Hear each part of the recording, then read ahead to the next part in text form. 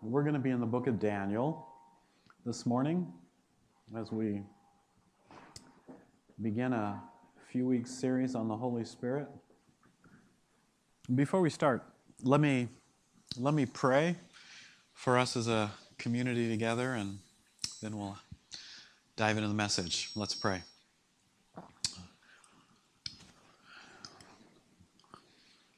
Father, I just reiterate the thanks that's already been expressed for the beauty of the snow that you blanketed us with over the night.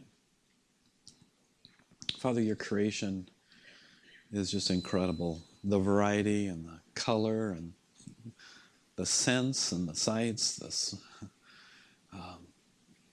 Your creativity is just amazing. Father,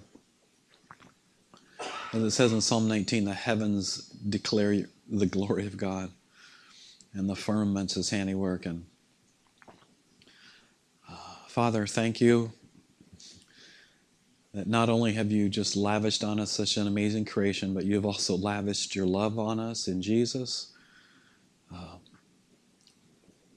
by coming yourself to this earth to redeem us, to restore us to you. Father, what an incredible opportunity we have as human beings to know and to relate to and talk to you, the God of the universe. Thank you. Thank you that we're able to gather here together in peace. Thank you, Father, for bringing us safely here. I pray for those that aren't here. Father, just for the warmth and safety of where they are. And as people travel, Father, you just guard and give people caution. Father, I give you our world that we're a part of, and because we live in such safety and security and comfort, so often it's so easy to forget our brothers and sisters around the world, or, Father, people around the world that live with daily conflict, with daily fear, with daily deprivation. And Father, I just pray for your mercy upon them. I pray, Father, for you to bring peace to troubled areas.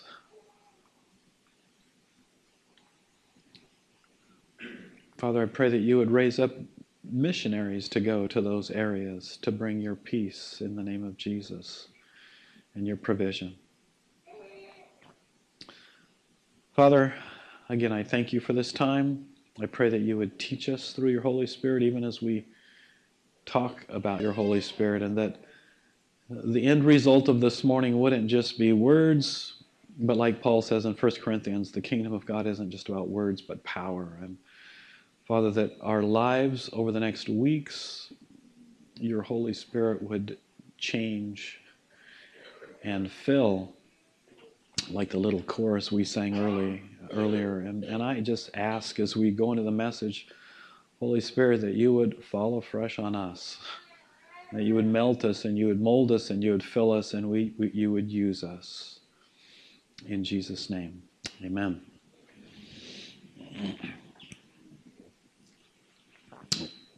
Just a little personal testimony before we dive in here. It was January 1st that went to urgent care with this leg infection that I've had, and the infection went through my body, and since January 1st, what's today? February. I've lost track of time. It's about the 9th of February. I have only worked outside of the home probably 4 or 5 days. The way God works, it was exactly what I needed, I think, to prepare me for preaching on the Holy Spirit. Because in the process of the last weeks, God has really used this time in my life to be a time of evaluating, because I found myself to be, I know this would be a surprise to most of you, a very driven person. And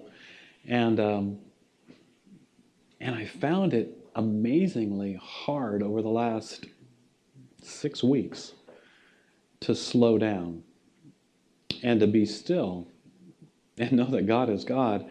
And in the process, to really learn a little bit more about what I'm talking about this morning and how hard it is.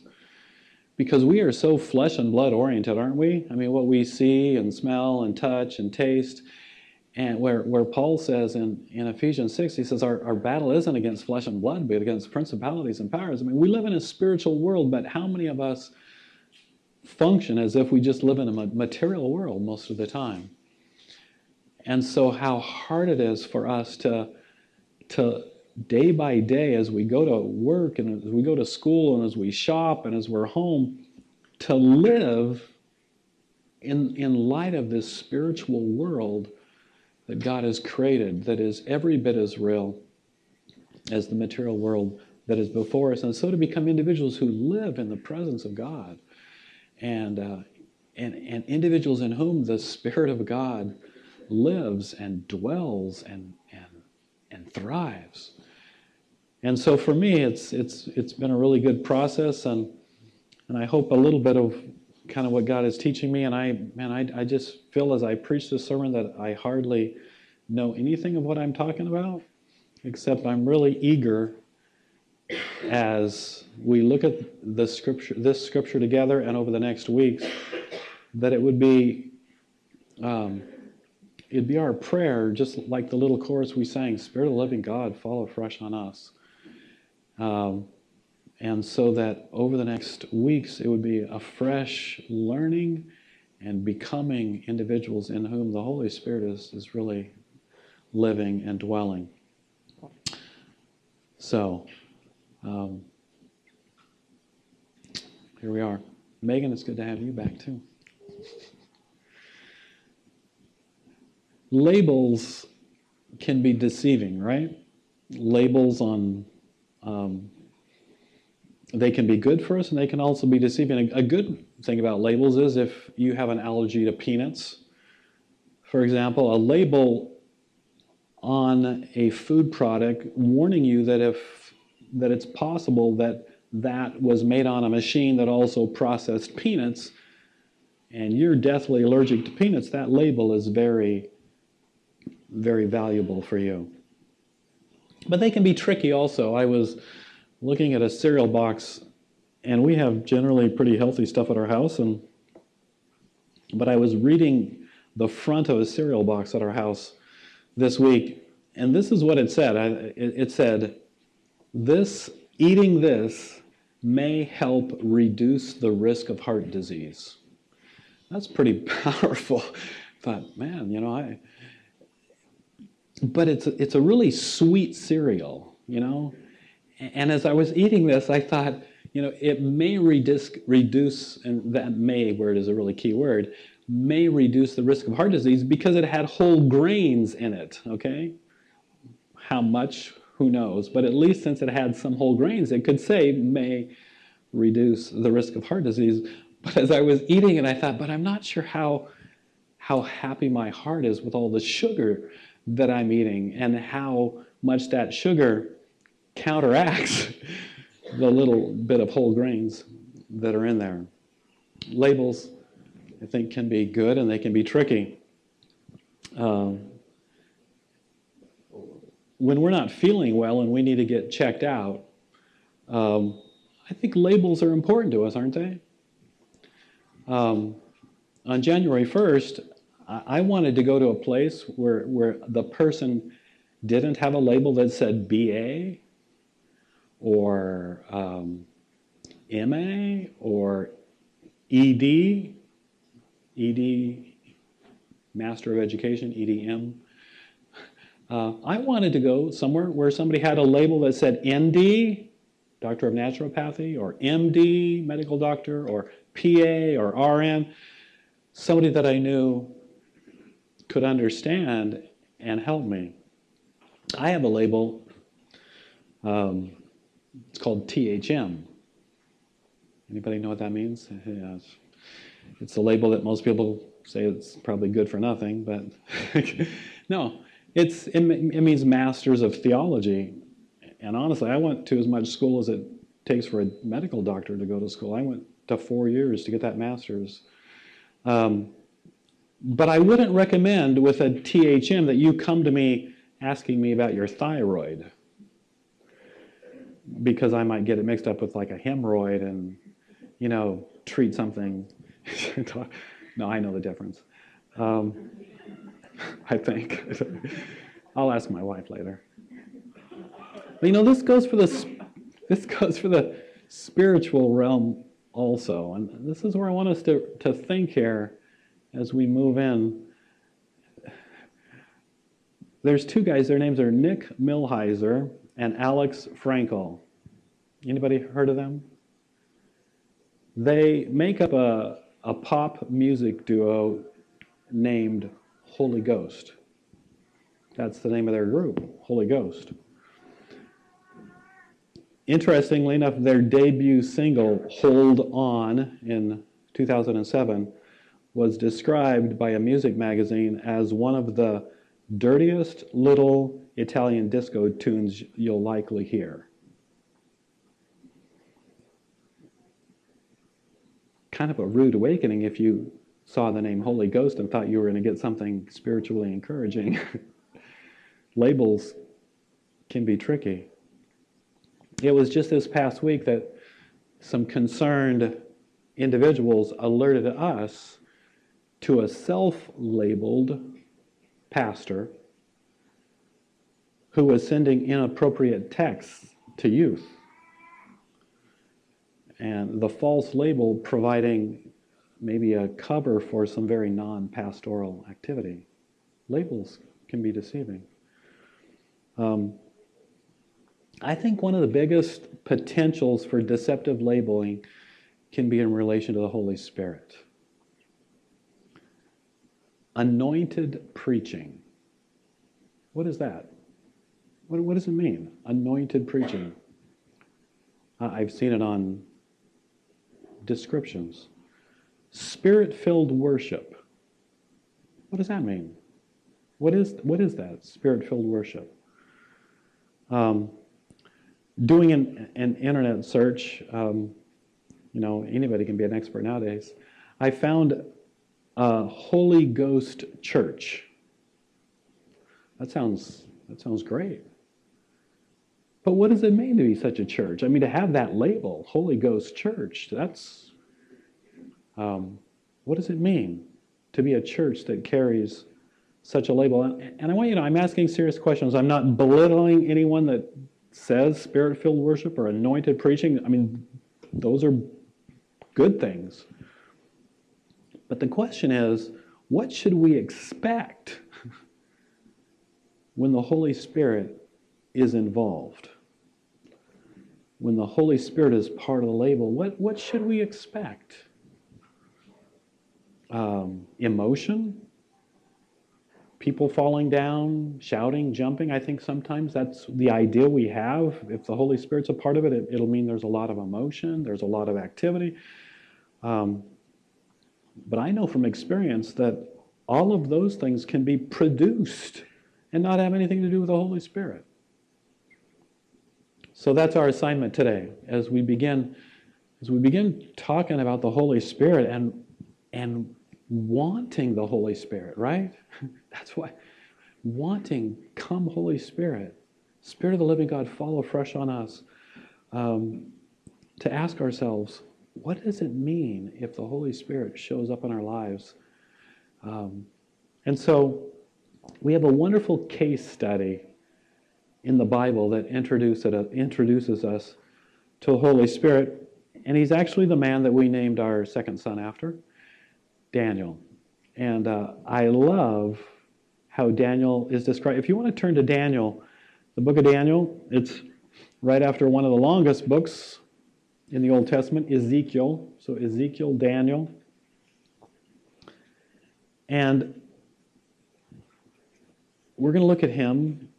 And just to start with, I'd like you to flip to Daniel chapter 4. And I'm going to read just a few verses to kind of whet our appetites about why we're looking at this guy Daniel.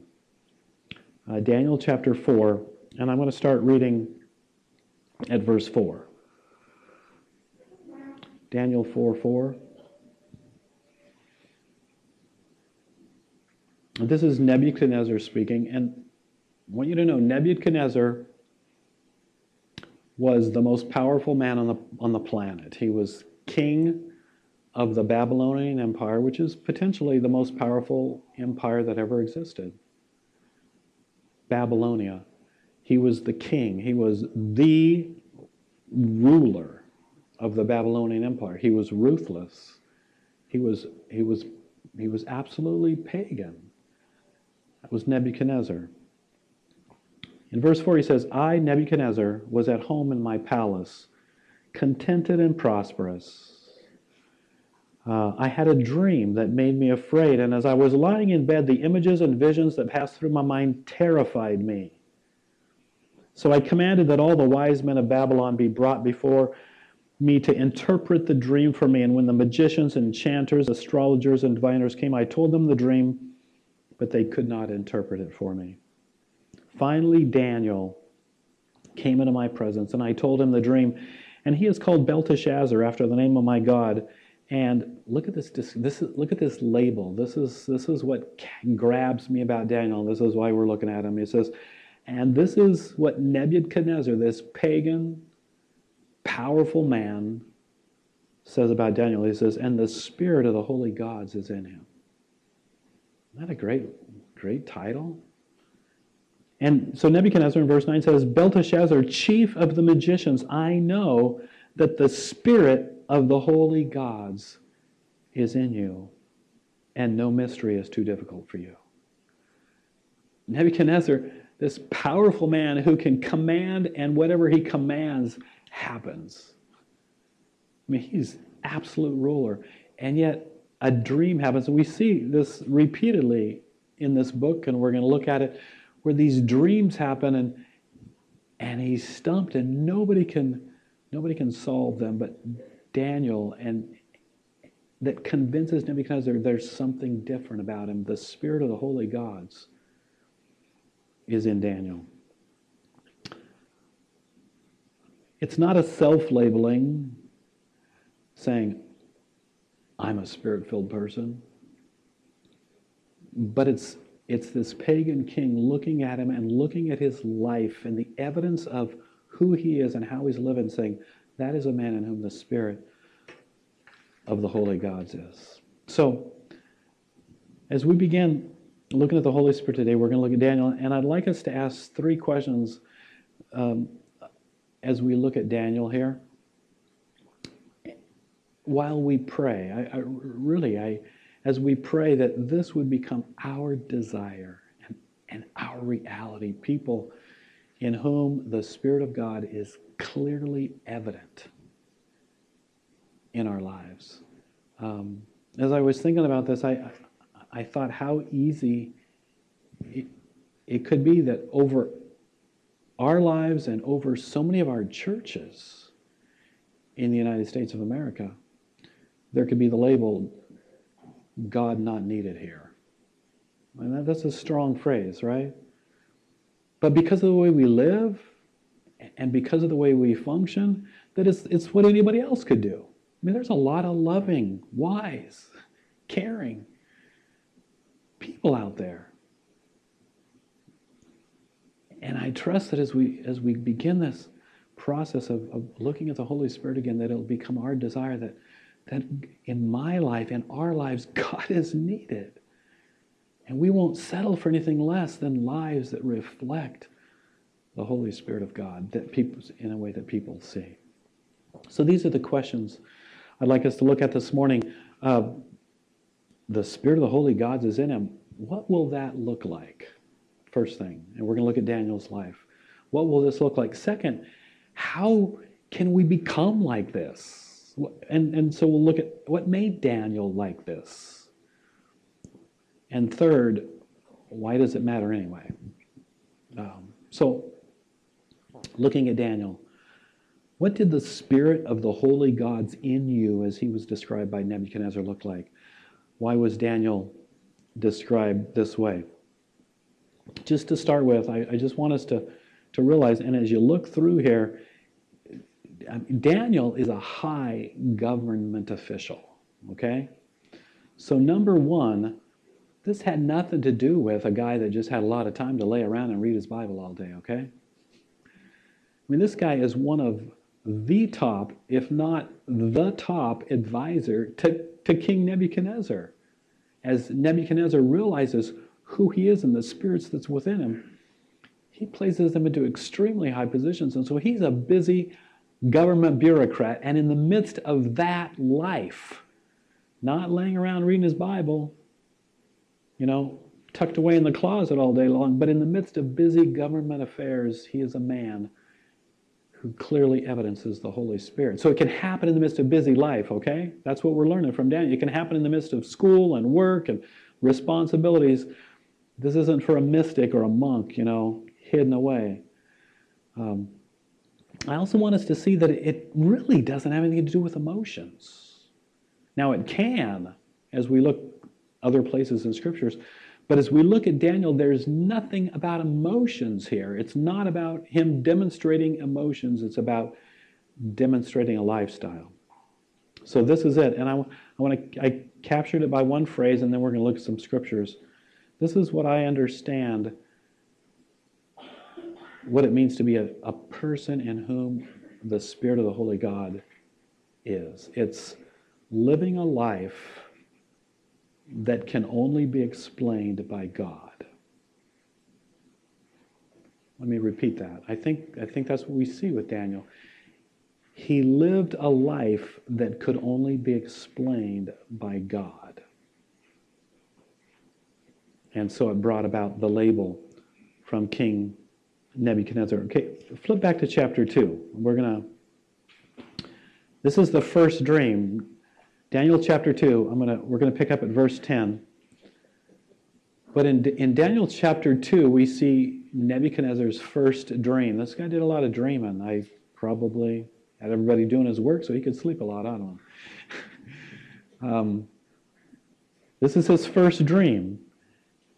And he won't tell, he he brings all of his wise men and astrologers and magicians together. And this is the clever part. If you look at the end of verse 9, Nebuchadnezzar says, "Tell me the dream, and I will know that you can interpret it for me." He doesn't, like in chapter 4, he doesn't tell him the dream because he knows these guys. And he knows that he could tell them the dream, and then they could just wing some kind of interpretation, right? I think, it definitely means this.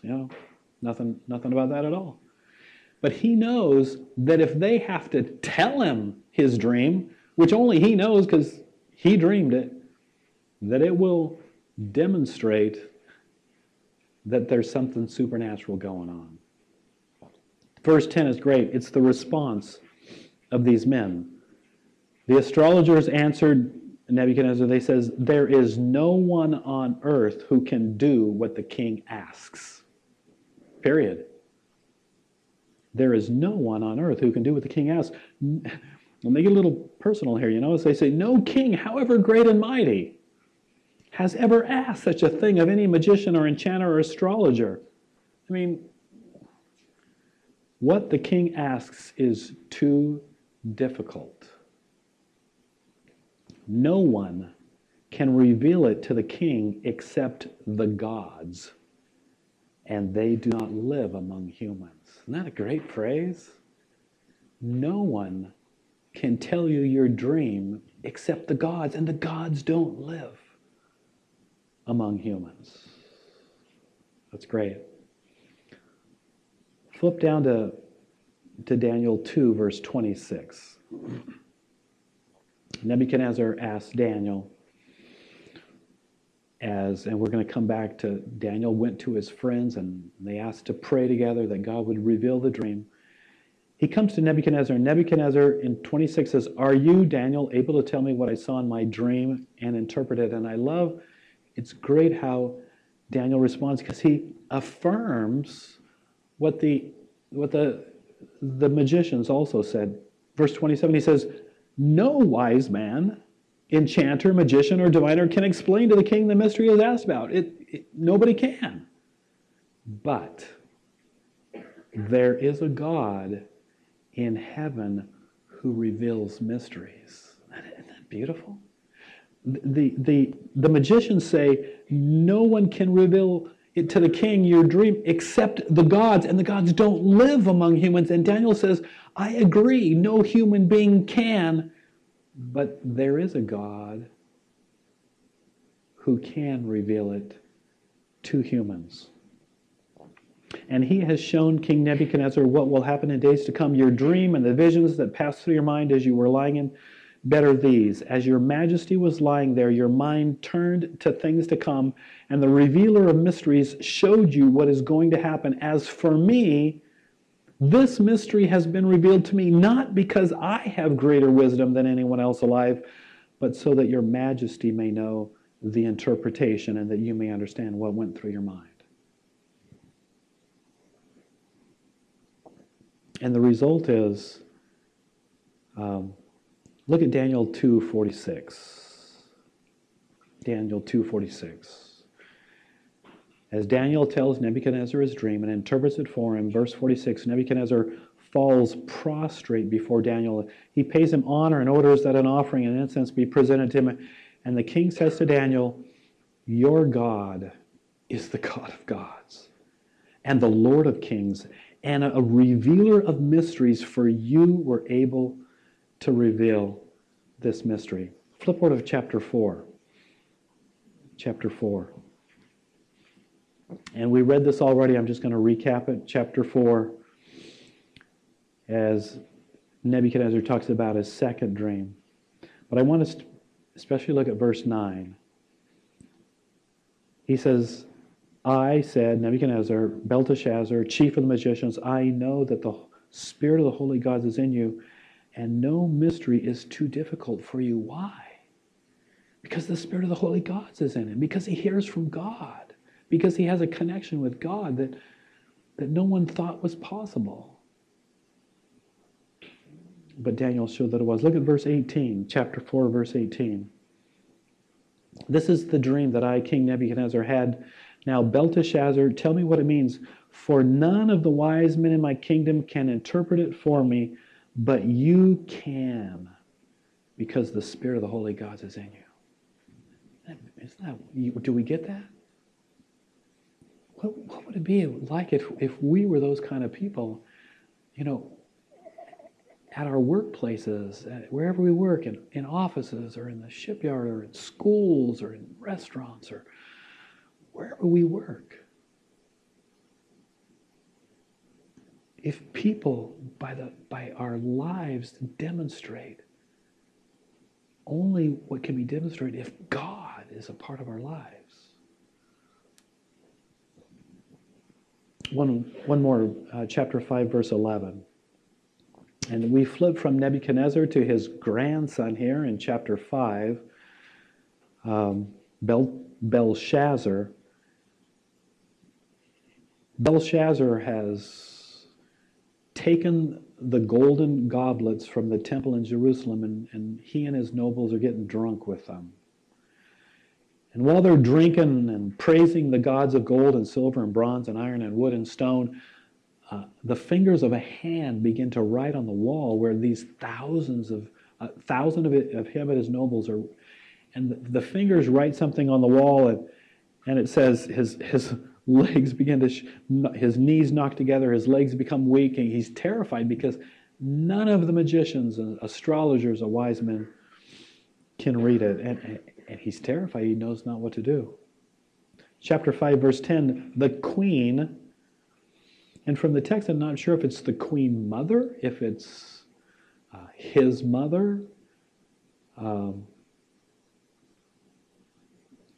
Hearing the voice of the king and his nobles, came into the banquet hall and says, may the king live forever. She said, "Don't be alarmed. Don't look so pale. There is a man in your kingdom who has the spirit of the holy gods in him. In the time of your father," and it's a word that can be translated father or grandfather, and Nebuchadnezzar with his grandfather. "In the time of your grandfather, Daniel was found to have insight and intelligence and wisdom like that of the gods." Like that of the gods. Daniel can only be explained, did you notice, by referring to the gods? To God. In 1989, a lady by the name of Alice Smith, I just want to give just a modern day illustration of this. Alice Smith, she wrote a book called Beyond the Veil, and I'm just finishing reading it. It's a neat book on prayer. Anyway, Alice Smith in 1989 read a book by a nationally known pastor, and though she had never met him, she knew that after reading the book that she was supposed to pray for him. She was supposed to become like a secret prayer partner and intercede for him. And so as she faithfully prayed for him, a year later in prayer, so 1990, she felt that the Lord told her that a female on his staff, again, a guy she's never met, this gal she's never met, she felt the Lord tell her that a female on his staff was deceptive and was hurting his church ministry. And God gave her details. And so after consulting with her husband, she wrote a letter to this pastor and just shared the details of the problem that she felt the Lord revealed to her about this woman. So 1 year later, 1999, interestingly, she didn't include a return address because she wasn't sure that she was right, that she'd heard right from the Lord, so she put her name but not her return address. 1 year later in Korea, she and her husband were at a church growth conference, and the pastor was there also. Unbeknownst to her, he heard that she was there, and he came up to her to thank her for revealing to him a situation in which this lady was his church administrator and had been embezzling large amounts of money and hurting the church tremendously. When he got the letter, the pastor investigated, found out it was true, fired the lady, after which their weekly offerings increased by $15,000. That's the amount of money this lady was embezzling weekly. How do you explain that? Only by God and a life in whom is the Spirit of God. Do we want that kind of life, that kind of relationship with God? Not just words, but power? Question, do our lives require God as an explanation? And honestly, like a lot of what I do doesn't. And I don't want it to be that way. That's why I said as we begin this series, to me, it's God working in me and challenging me with you. And I pray that as we come through this process of studying, it won't just be words, but it'll be the Holy Spirit coming and falling afresh on us and making our lives that can only be explained by His presence in our lives. Do our lives require God as an explanation? And I'm not talking our past conversions, okay? Because it's easy for us to look back and say, oh, yes, God saved me, and dramatically, but I'm talking about now. Now. And I'm afraid that most of our lives are too easily explained by our own ability, our own wisdom, our own resources, our own strength. Right? Okay. A life that can only be explained by God. That's the kind of life that Daniel lived. And that's the kind of life I think that God is calling us through the power of the Holy Spirit. So how did Daniel become such a man? What made him such a man? Again, I want to reiterate, it's not because he had lots of time to just lie around and read his Bible. You know, back years ago, I've been attracted by mystic writers, and I've enjoyed reading the accounts of mystics and monks. But sometimes it's a little hard to relate because that's all they do. That's all they did was they just had all day long to just spend with God. And, you know, I don't have that time. I am a part of running an organization. I'm a busy person. But like Daniel, in the midst of that busyness, God says we can be an individual in whom the Spirit of the living God is evident. I also want you to know it's not because he had an easy life. Because if we went back to the beginning of the book, we see that Daniel is a captive.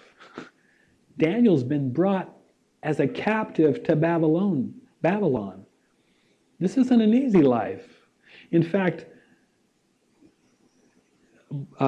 translations like the ESV and the New American Standard translate the official that was over Daniel and Hananiah, Mishael, and Azariah as the chief of the eunuchs. So it's very possible that not only is Daniel a captive, but he's a guy that has been castrated because he's going to be in the king's presence. And so a guy that so much has been taken away from him. He's seen his country devastated by this enemy, and he's been brought captive to their capital city. And yet in the midst of that, we see a guy that is evidencing the Holy Spirit in his life. What made him such a man? What can make us such people, no matter what our lives are, no matter what our situation? I don't think our situation could be worse than Daniel's, a captive in a foreign land. So 4 qualities that I see in Daniel, and they are qualities. These aren't steps that, do 1, 2, 3, 4. These are qualities that I see in Daniel that I think are qualities that are required of us if we're going to be individuals in whom the Spirit of the living God is evidenced. Number 1, determination. Go back to Daniel chapter 1, verse 8. As Daniel is one of a select group of individuals that are selected in order to train to enter the service of King Nebuchadnezzar, they're offered this amazing gourmet diet of food from the king's table, his food and his wine. Notice verse 8, it says though, but Daniel resolved not to defile himself. Literally, it says Daniel set his heart not to defile himself. In Daniel chapter 10, if you want to flip there, Daniel chapter 10, in verse 1, he receives an incredible vision from God. It says the understanding of the message, it came to him in a vision. In verse 2 it says, at that time I, Daniel, he mourned for 3 weeks because he doesn't understand the vision. God gives him this horrific vision and he doesn't get it. And so for 3 weeks it says he mourns. He ate no choice food, no meat or wine touched my lips. I used no lotions at all until the 3 weeks were over. You can tell he's a pretty hoop-de-hoo guy, using lotions. That's what you can.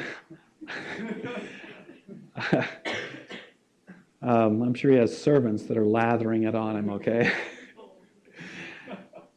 But notice, and I want you to notice in verse 3, this is a form of fasting. Fasting doesn't have to be going without food. Fasting can be going without your favorite food. It could be going without playing video games or watching TV. There's all kinds of ways that we can fast in order to wean us away from the grip that the flesh has on us and long for God more, okay? And so that's what Daniel is fasting, and he's praying. He's mourning for 3 weeks. Why only 3 weeks? Because on the 24th day of the first month, the answer comes to him through an angel who for 3 weeks has been trying to get through to Daniel to give him the answer to his vision, but there's this spiritual battle going on in the heavenlies, these angels that are trying to keep Daniel from getting the understanding to this vision, so we can't have it in the Bible. Daniel doesn't know that at the end of 3 weeks he's going to get the answer. He just knows that he's not giving up. He's determined to keep pursuing, seeking, holding on to God until he gets the answer. That's determination. Is that the kind of people we are?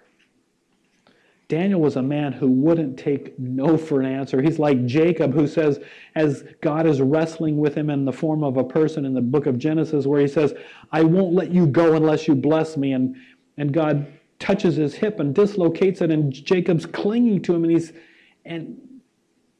and he says, I won't let you go until you bless me. That's determination. It's like the parable that Jesus tells about the poor widow before the unrighteous judge. And she's desperately needy, and this guy doesn't give a hoot about her. And she's pleading before him, and finally he just says, I don't really give a hoot about this lady, but she's going to wear me out. All he does is care about himself. But because of her persistence and perseverance, I'm going to give her what she wants. And Jesus ends the parable with a powerful question. He says, when the Son of Man returns, will he find this kind of faith on the earth? Will he find this kind of people that are this determined to have me, to know me? That they won't give up, they won't quit until they get me. Do we want the Holy Spirit that much in our lives? I don't want to give the impression that we don't have the Holy Spirit, because in Romans 8 it says if we don't have the Spirit of Christ, we don't belong to Jesus. So the Holy Spirit is within us if we are followers of Jesus. We believe in his shed blood on the cross for us. But it's amazing in how we can have him in us, and our bodies are called his temple, and yet it's like we shove him in a closet. And we need to be people like Daniel who are determined to say, Holy Spirit, I can't do without you. I'm tired of living in my own strength, with my own wisdom, with my own resources. A life in which individuals, all they see is me. They don't see you. It's a life that could be explained away by human ability and human ingenuity and human resources. It doesn't have to be God. Determination. The second quality about Daniel is dependence. Daniel was a man of prayer. Chapter 2, verse 18. As King Nebuchadnezzar has put out the word to kill all the wise men because they can't tell him his dream and then interpret it, Daniel hears about it. He asks for time. In verse 18 it says he returns to his house and he explains the matter to his friends Hananiah, Mishael, and Azariah. And notice verse 18, it says he urges them to plead for mercy from the God of heaven concerning this mystery. And as I read that, the first thing that went through my mind is how easy it is for me. When something comes up like that, instead of calling for a prayer meeting, to call for a committee meeting. To call together people to talk about what we should do, instead of to call people together to plead for mercy. And they do that. Daniel prayed regularly in Daniel 6:10. It says he prayed 3 times a day, like clockwork, and everybody knew because he prayed before an open window facing towards Jerusalem.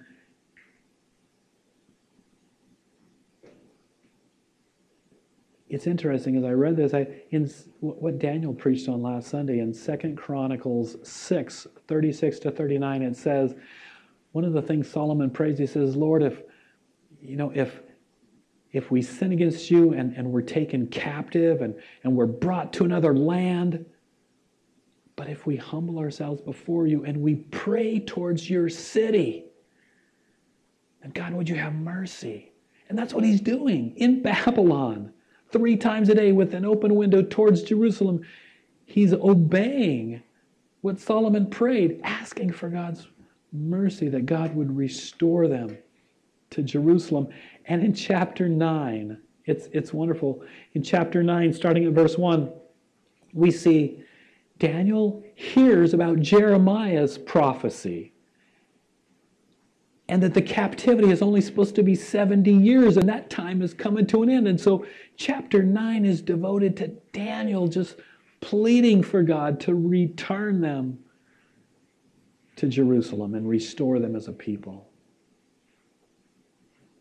So he prays regularly and urgently and passionately and persistently and hopefully. Daniel's a man of prayer. He prayed. He spent lots of time with God. He's a guy that knew God. And as a result, his life evidenced God. Are we a people of prayer? Daniel challenged us to that last week. We can't be people that evidence God if we're not people of prayer. If we're not people of determination that we're going to hold on to God until God meets us. We give up too easy, don't we? I do. I pray, and I often for something burdens me, and I pray, and it's not that like Daniel chapter 10 where Daniel prays until God answers. I pray until I forget, or pray until I get tired. Or how many of us persist through with God until he answers? Ian Bounds, this guy has written several books on prayer. I'd encourage you to find one of them's called Power Through Prayer. It's the best book on prayer I've ever read, just a little book. He writes, "A breed of Christians is greatly needed who will seek tirelessly after God, who will give him no rest day and night until he hearkens to their cry. The times demand praying men and women who are all athirst for God's glory, who are broad and unselfish in their desires, quenchless for God, who seek him late and early, and who will give themselves no rest until the whole earth is filled with his glory." Kind of like Rachel, who said, praying to God, says, "Give me children or I die." Ian Bounds, he says, "The church never will be holy for God until the pews," or we could say the folding chairs or comfortable chairs in the front, "are filled with praying men and women. The church cannot be what God wants it to be until those of its members who are leaders in business and politics and law and society are leaders in prayer." Third quality, obedience. Obedience. Daniel was determined not just to pray, but to obey. Remember Daniel 1:8, it says he set his heart not to defile himself. What does that mean? It means that he would not eat food forbidden by God's law, even though it could have been his neck. I mean, this is Nebuchadnezzar who's given this order to train these guys for 3 years, eating his food off of his table. You don't just tell a king with his power, "Sorry, but I don't like your food." And yet Daniel set his heart not to defile himself because his king, the King of Kings and the Lord of Lords, had his allegiance way more than Nebuchadnezzar. Even if it meant his life, he wasn't going to disobey. And so for 3 years, and this is the level of his obedience, for 3 years he and his buddies, Hananiah, Mishael, and Azariah, you might know them as Shadrach, Meshach, and Abednego, but calling them by their Hebrew names makes more sense to me. For 3 years, these guys ate vegetables and water. Vegetables and water for 3 years. instead of the gourmet pork chops and pork loin that the rest of them were eating, but he couldn't because God's law forbade it. Daniel was known for his obedience. In Daniel chapter 6, he was going to be elevated by Darius to be the number one person under Darius, the king of the Medes and the Persians, over the whole Medo-Persian Empire. And the rest of the men were jealous of Daniel, and they knew that he wasn't corrupt, he wasn't negligent. There was nothing they could find about Daniel that could trip him up, except it said about something that had to do with the law of his God. They knew that he was so committed to obeying God's law that if they could find something about the way he obeyed God's law, they could get him, and they did. So they went to King Darius and they said, Darius, all of us have decided, well, everybody but Daniel, all of us have decided that it's a good idea that for the next 30 days, everybody prays only to you. That kind of stokes the guy's ego, doesn't it? Yeah, I like that. Everybody prays to me only. And if somebody prays to somebody else, they end up in the lion's den. Well, they knew they had Daniel, because of his obedience to God, just like he had always done before, it says in Daniel 6:5, he went into his house before his open window and he prayed to God like he formerly had done. Obedience. And it led him to being tossed into the lion's den. His obedience led to a boldness for God that caused him to stand in the face of these powerful kings and say, I won't do that. Listen, Daniel chapter 5. Verse 22, listen to what he says to Belshazzar just before he interprets his dream for him. He says, Belshazzar, you have not humbled yourself, though you knew all this. Meaning he knew what happened to Nebuchadnezzar when God judged Nebuchadnezzar in Daniel chapter 4. But instead, you have set yourself up against the Lord of heaven. You did not honor the God who holds in his hand your life and all your ways. That's pretty bold stuff to say to a guy that can knock you off and nobody would care.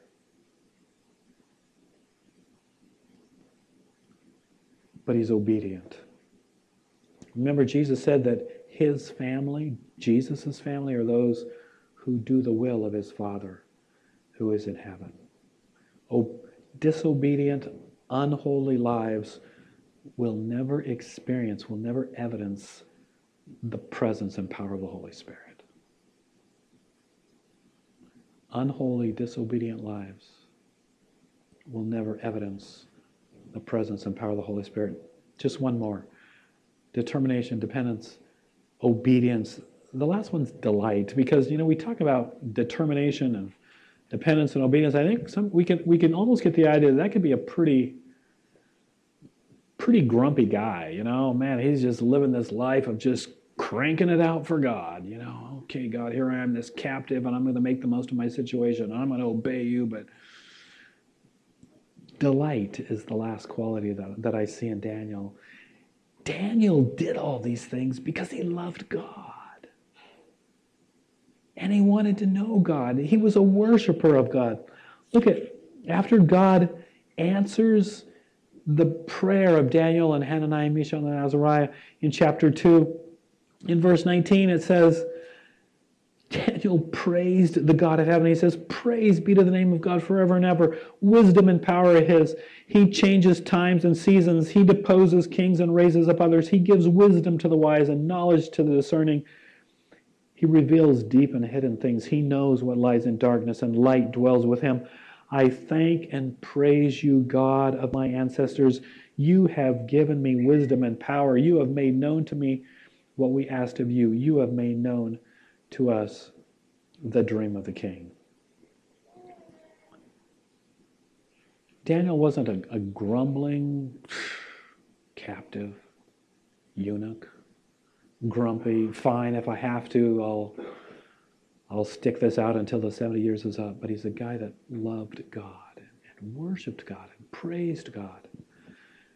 And incredibly, his love for God, it's like the commandments are captured by loving the Lord our God with all of our heart, soul, mind, and strength, and loving our neighbor as ourselves. His incredible love for God led to an incredible love for his enemies. In Daniel chapter 4, there's a little verse that slipped in there as Daniel interprets Nebuchadnezzar's dream in Daniel chapter 4, which is judgment against Nebuchadnezzar, and how for 7 years he's going to have his power stripped away from him. And when Daniel, he hears the dream and God gives them the interpretation, listen to this. He says, in verse 19, he says, at the end, he says, my Lord, he's speaking to Nebuchadnezzar, he says, if only the dream applied to your enemies and its meaning to your adversaries. And that is sincere love for this pagan king, who he's speaking judgment to. And it breaks him because he cares so much for this guy. Are we such men and women determined to hold on to God until we get him? Dependent, people of prayer, obedient, holy, delighting in God, worshipers of God. Just to wrap it up, what does it matter? Just to give you two glimpses here quickly. Oh my goodness, the difference that one man's spirit-dominated life made is incredible. Two of the most powerful people that have ever lived in history came to faith in God because of this man, who evidenced the holy God by his life. In Daniel chapter 4, I'll just read the end in chapter 4, verse 34. As Nebuchadnezzar came to the end of the 7 years of judgment upon himself, and God taking away his sanity and God restoring his sanity, listen to what he says. He says, I praised, in verse 34, the Most High. I honor and glorify him who lives forever. His dominion is an eternal dominion. His kingdom endures from generation to generation. All the peoples of the earth are regarded as nothing. He does as he pleases with the powers of heaven and the peoples of the earth, and no one can hold back his hand or say to him, what have you done? Isn't that incredible? Nebuchadnezzar, despot, ruthless, pagan king of the Babylonian Empire, comes to faith in God through the life of this man, Daniel. And in chapter 6, we see the same thing happen to Darius. Darius, the king of the Medo-Persian Empire. For he is the living God, and he endures forever, and his kingdom will not be destroyed, and his dominion will never end. He rescues and he saves. He performs signs and wonders in the heavens and on the earth, for he has rescued Daniel from the power of the lions. Isn't that incredible? What difference do our lives make? Do our lives reflect the work of the Spirit of God to those we work with, to those we live with? So how do we respond to Daniel's life as we close here? How does God, as we've just glimpsed just quickly Daniel's life, this man in whom the Spirit of the holy gods was evident. What does God want you to do? How does God want you to respond? I just want you to, as I go to prayer, what is God saying to you? Is he saying to you, pray? Like Daniel challenged us last week. Is he challenging you to obey? Is there an area of disobedience or unholiness in your life that's keeping you from ever being able to be a person in whom the Holy Spirit is evident? To obey, to persist, to hold on to God until you get Him. Spirit of the living God, fall afresh on me. To persist in pursuing the Holy Spirit until your life evidences Him. As we pray, I'd like to ask you to just ask God, God, how do you want me to respond that I might be that person in whom the Spirit of the living God is evident. If it's helpful to you as we, after I pray and we sing, and we just want to make it available. If some of you want to just come up and it's helpful to you to just come up and kneel and pray, if that's helpful to you, do that. If I'm going to sit right here, if you'd like to come up and have me pray with you or pray for you, I'd love to do that. How are we going to respond to the Holy Spirit working in our lives? Let's pray. Spirit of the living God, fall afresh on us.